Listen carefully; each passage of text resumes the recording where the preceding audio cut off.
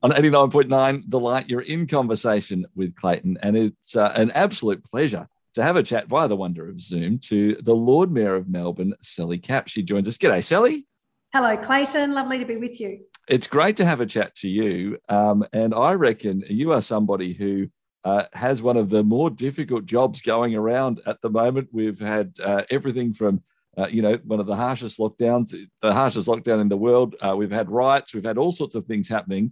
And in a way, you haven't made many of those calls because of the state government, but you're having to deal with it all. How are you coping, first of all? Well, thank you for asking. I'm coping well, I think, because I'm surrounded by inspirational stories and people, and I draw a lot of energy from people. So I feel lucky, firstly, to be able to go to work every day. Secondly, to be in a role that's about helping people. And thirdly, to be able to be inspired by so many people really makes me one of the luckier ones during this lockdown. But as you said, so many elements of what is going on at the moment are beyond my control, but that means I'm in the same situation as so many of our traders and our residents, because what the pandemic's done is it's taken away our sense of control in our own lives. It's taken away a sense of options and decision making, and it's really rendered so many of us at the whim of a very difficult pandemic situation. And so it's been extreme and tough. Yeah. Could you perhaps help us understand your perspective on the Lord Mayor of Melbourne? Because it's a really unusual sort of a position, I think, that, as you mentioned, your traders and your residents and actually sort of, very, very legalistically, you're the mayor of a certain geographic region. And yet all of us, whether we're out in Narre Warren or Werribee or wherever, sort of Melbourne's ours as well. How do you look at being the Lord Mayor?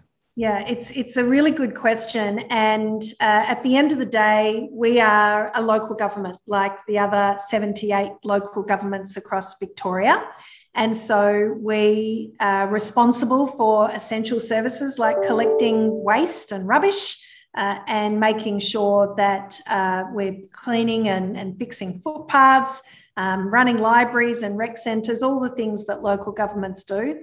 And I absolutely love it. It's been a revelation to me. I've never been in local government before. I love being the level of government that's closely connected to community.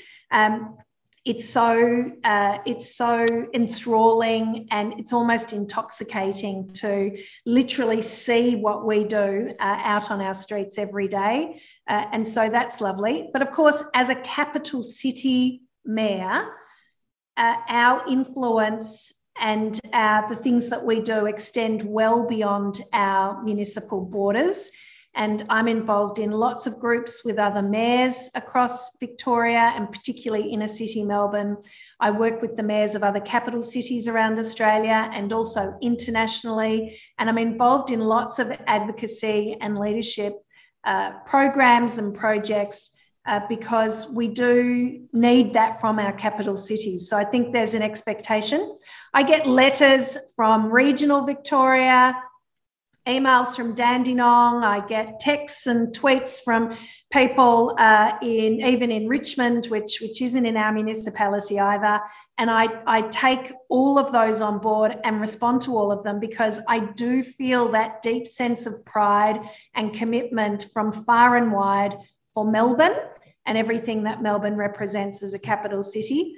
So whilst they may not be my residents or traders in my municipality, they are still people that have a stake in Melbourne and feel passionate about something. And so I really try to govern and manage for everybody that feels that connection to Melbourne. Yeah, and that's a great focus of it. I'd imagine that's difficult to do. So, all power to you as you try and balance all of those out as we go forward. Sally, a couple of things as I look at who you are and your story and how you've got to this place. And as you said, you hadn't been involved in this local government until now before. And the two things I see is, one, you touched on it there, leadership. That's been a big part of your world, and I'd love to hear how you found yourself in this place. And the other thing I've noticed as well from afar as I've watched you, whether it be actually in an event that you're at or perhaps on the TV or wherever it might be, is you smile a lot more than perhaps other mayors do. And I'm wondering where that comes from as well. Can you tell us a bit about you and how you got to this position? Yeah, thank you.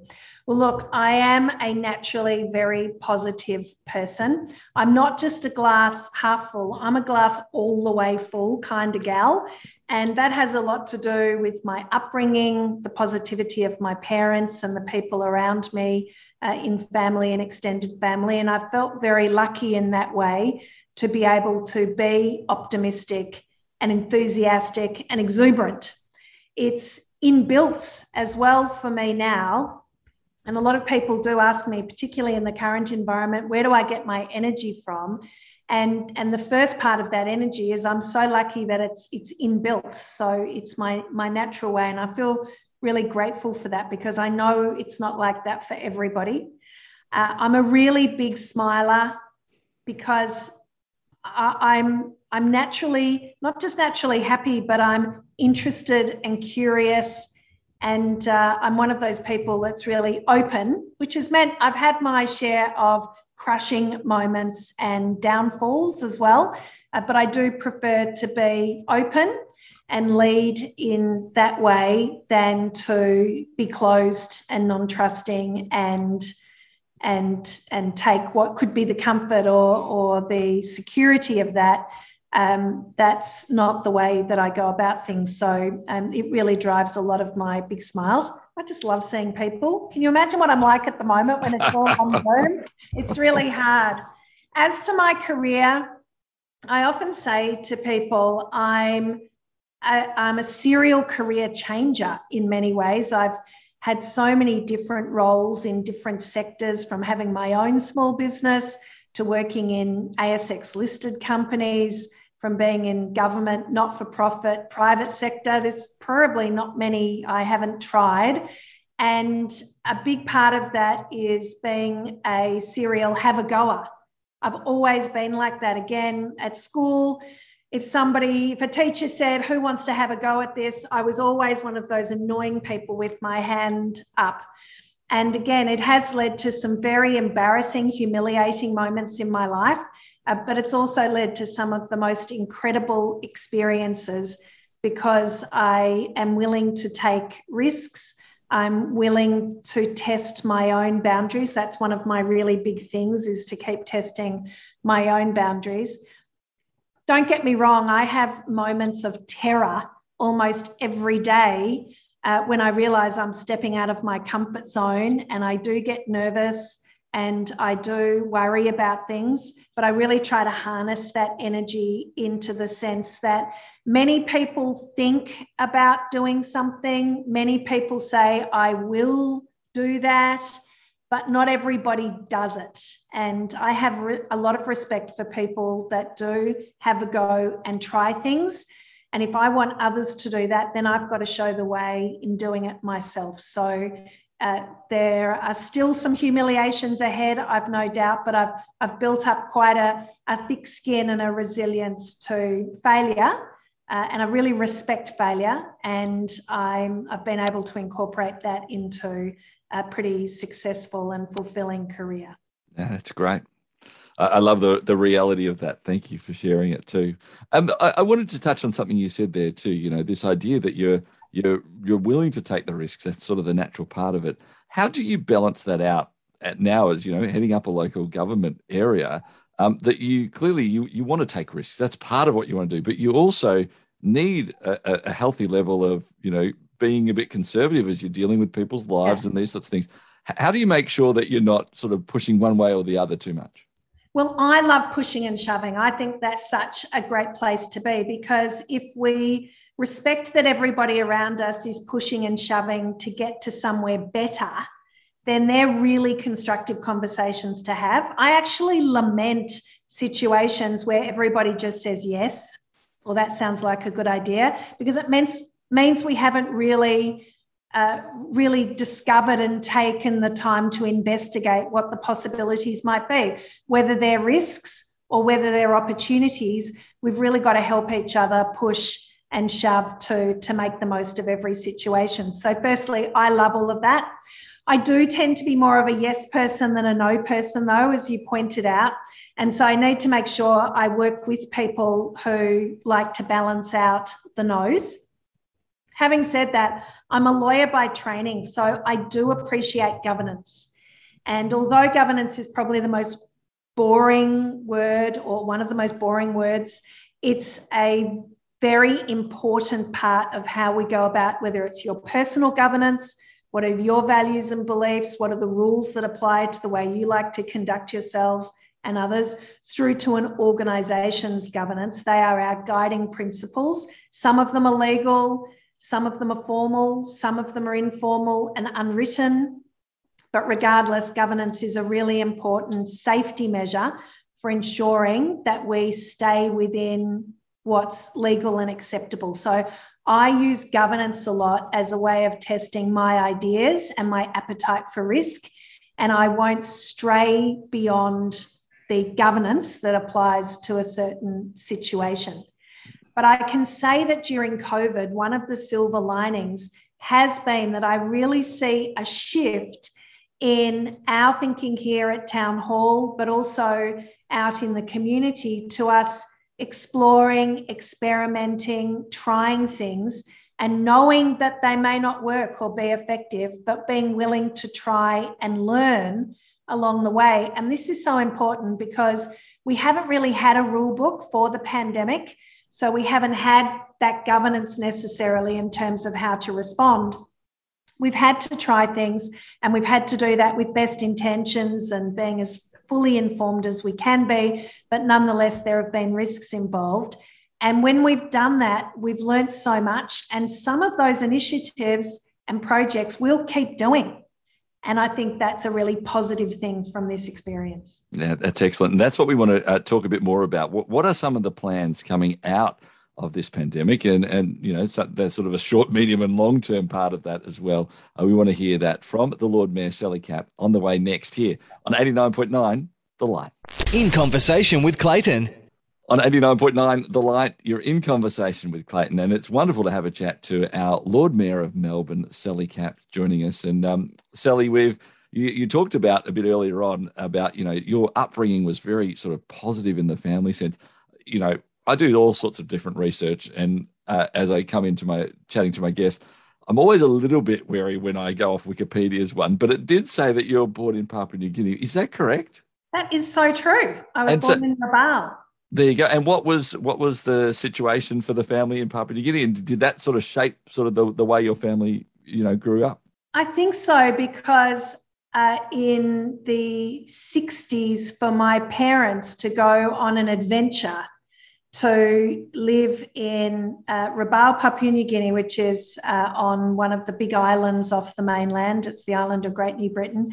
And to embark on the unknown at that time, I think is a real testament to them. And it's that sense of adventure that I have and my siblings have as well. I'm really proud that that's part of our history as a family. And they went into the unknown and took risks, and they really had a wonderful time up there.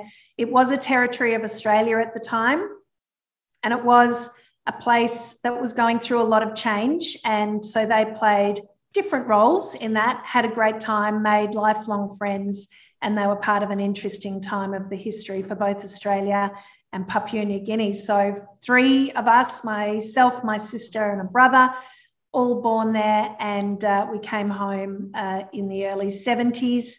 And it's always been an interesting fact I can throw into those conversations when people say, tell us something that we don't know about you.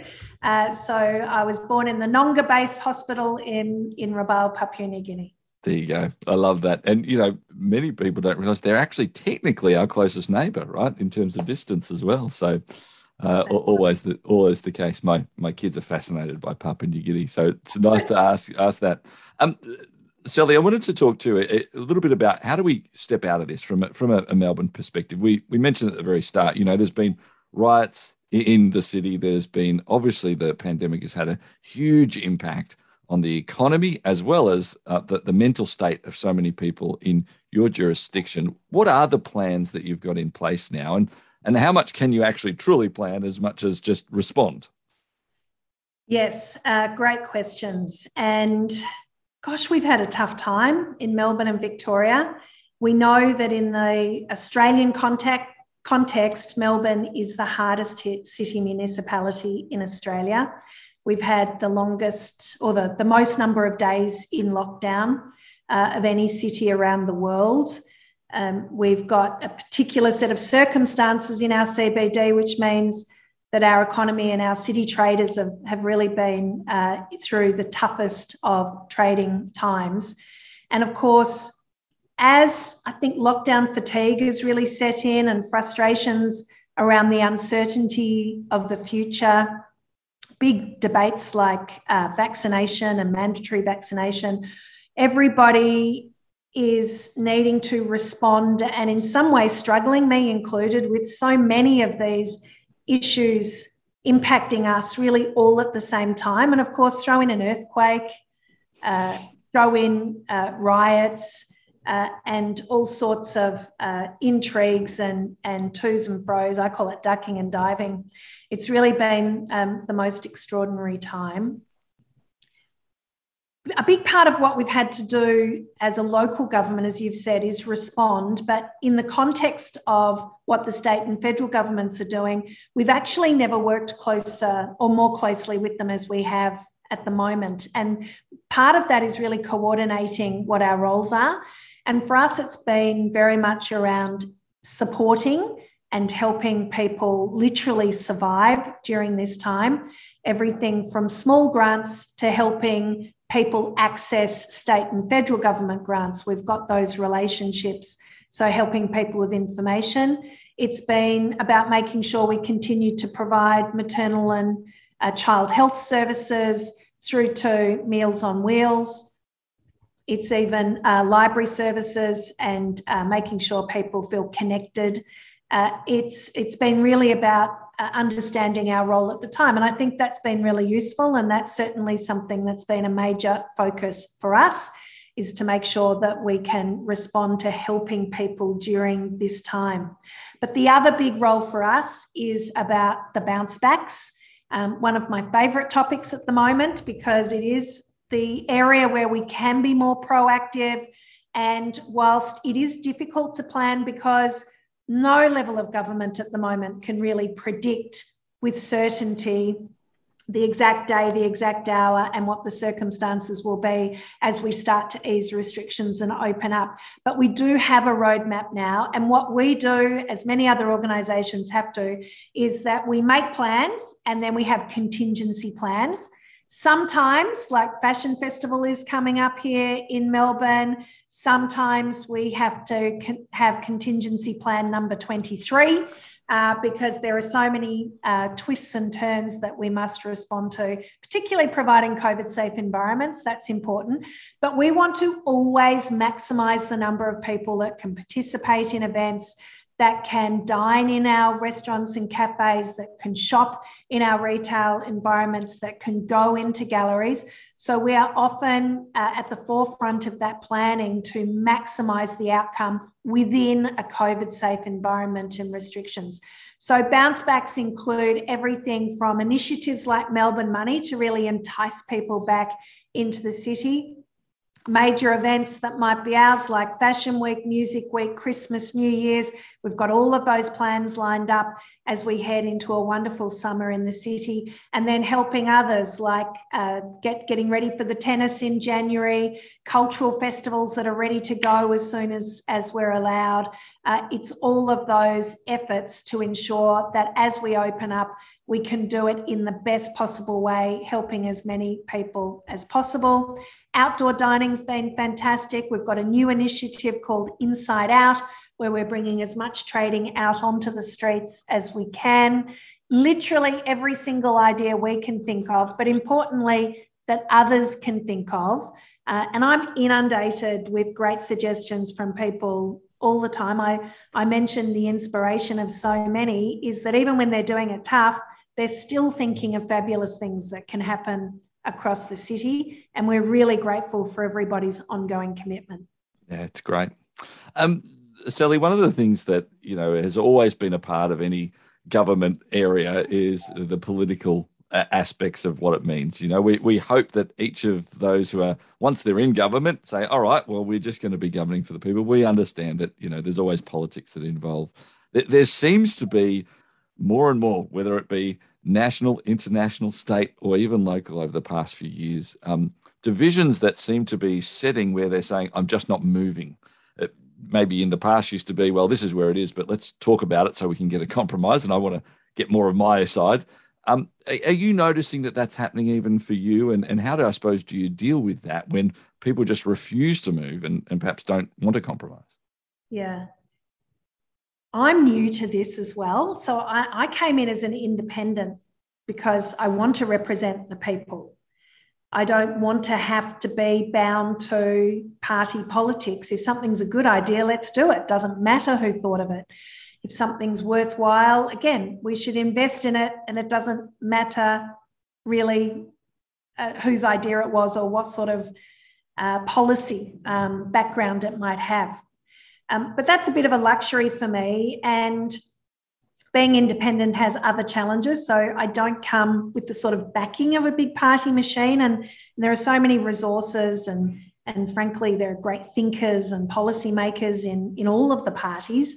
And so I don't necessarily come with that backing. But I think in the current environment, I may have a slightly different perspective to you because I'm a little bit on the inside. As I said, the three levels of government, we really are working more closely together than ever before. We are finding more common ground, and I think that's really positive. I do acknowledge, though, at the moment, of course, in these extreme circumstances, we can tend to focus more on the areas where there's disagreement than where there is agreement. But if I think over the last little while, the last couple of weeks, we've seen in an ongoing way state and federal government, so Labor state government in Victoria, federal Liberal government agree on funding packages. There might be some things they disagree on, but there have been some fundamental drivers of support where they have agreed. I'd love National Cabinet to have worked even more effectively than it has, but we've never had a National Cabinet before. And again, there's plenty of common ground that's been found through National Cabinet. So whilst I acknowledge that there are still differences, I do think there's plenty to be pleased about in terms of the cooperation between levels of government.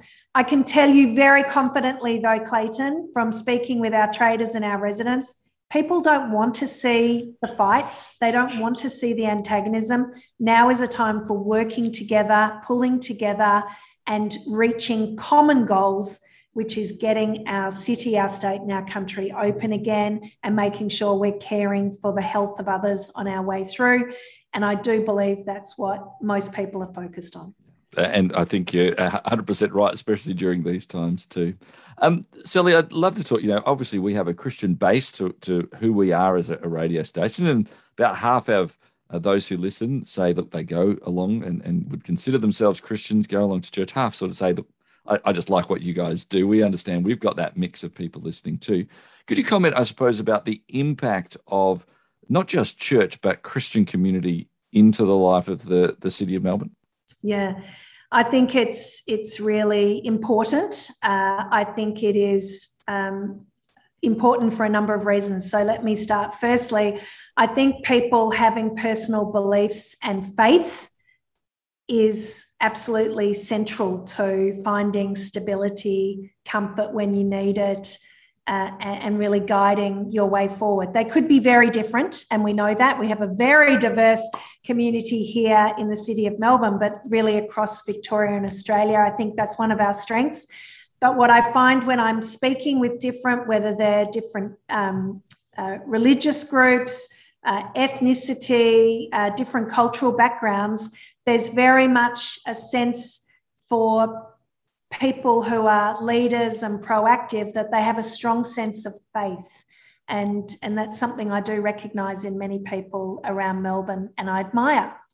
The second thing for me about Christian communities is that sense of connection and support. It's been so incredibly important during this time, but it is at any time for people to be able to find others where they're like-minded, where they have some common beliefs, where they might disagree occasionally. As I said, I love those sorts of conversations, but really also where they can have engagement and connection. Another thing from this experience of COVID is, I think, even more of an appreciation of how much our interaction is vital to our day-to-day, our own sense of well-being, as well as building a sense of community. We've needed to act together more than ever before. We've needed to make sacrifices for others. And really the pillars of that, the foundations of that, I do believe, come from communities that work together, and many of those within the City of Melbourne are Christian communities. And the last thing I wanted to touch on is respect.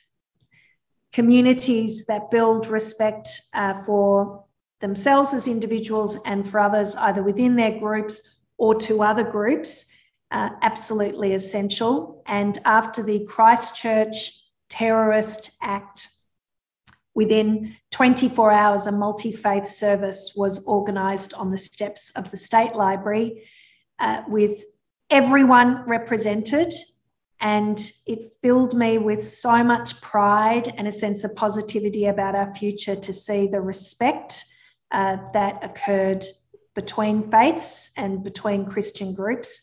It was a wonder to behold, and it was certainly necessary at that very frightening time. Yeah. Sally, final question for me, and it's really a challenge from you to us. I suppose I'm saying, here we are, whether we're in a church group or a community, with those who are listening to this radio station, hopefully have that desire to be positive. And so we mean it. What is the challenge? What's the thing that we can do to actually really make a difference? And it might be, we might feel uncomfortable with a challenge from you. That's okay. Let's give it to us. What's actually something we can do that you see that maybe it's the Christian community or the community at large can make that difference? Yeah. Well, look, the rules of the main game at the moment, the main game of getting us all open again and back to the things that we love and the people that we love, the rules are pretty clear. The first one is vaccination. I know that can be a contentious discussion, but there is no doubt around the world, vaccination is the key to guaranteeing really the health of particularly the most vulnerable across our communities and to getting us open again. So vaccination. The second one here in Victoria, as much as we might not like it, is to obey the rules, to follow the restrictions, to do the right thing. I know there's some fraying at the edges at the moment because we've been doing it for so long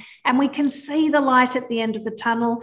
And I'm like you, I'm bursting to get back out there, and I have to just measure myself to make sure that I stay focused on obeying those restrictions, because that's the best way we're going to get to that light at the end of the tunnel sooner and safely. And then the last thing that we have as part of our rules is to really care for others, and we can demonstrate that in so many ways. If you're able, order a takeaway meal or buy a gift online to support a local trader wherever you are. It makes the biggest of differences.